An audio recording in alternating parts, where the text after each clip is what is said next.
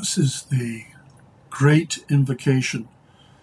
I thought about what I could send out today that would honor Easter Sunday for me, Easter, and what would be hopefully nurturing and uplifting for all those that might be touched by it. The Great Invocation is a world prayer, invoking as it does divine energies of light and love and spiritual power for all humanity, all sentient beings, all life forms, all life, all love. And its significance lies in the beauty and strength, in its simplicity, and its expression of certain central truth which it is hoped people innately accept.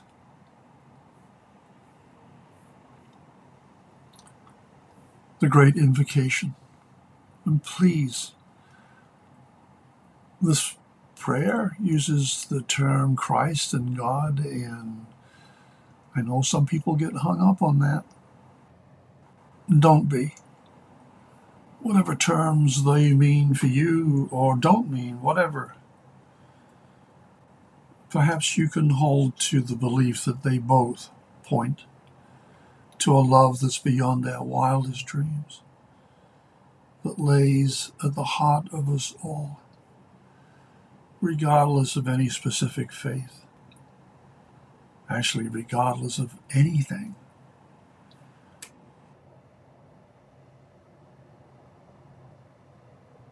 Love has no preferences. It makes no judgments. But be open, please. Sit, find a space.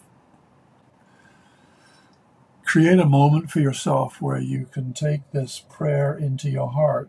And physically, I would like you to focus on this prayer as it's being read and the energy that goes with it.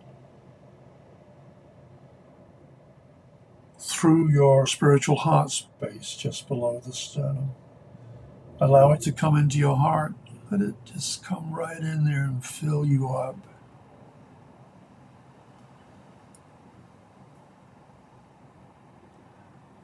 The Great Invocation.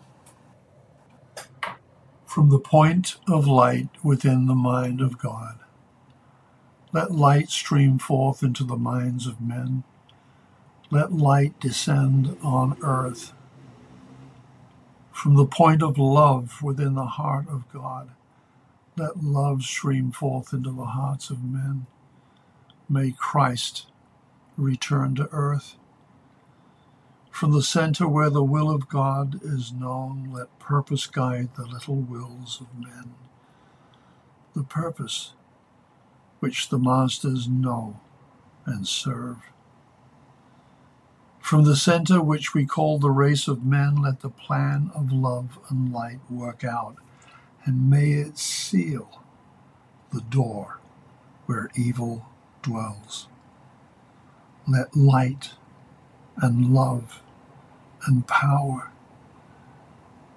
restore the plan on earth.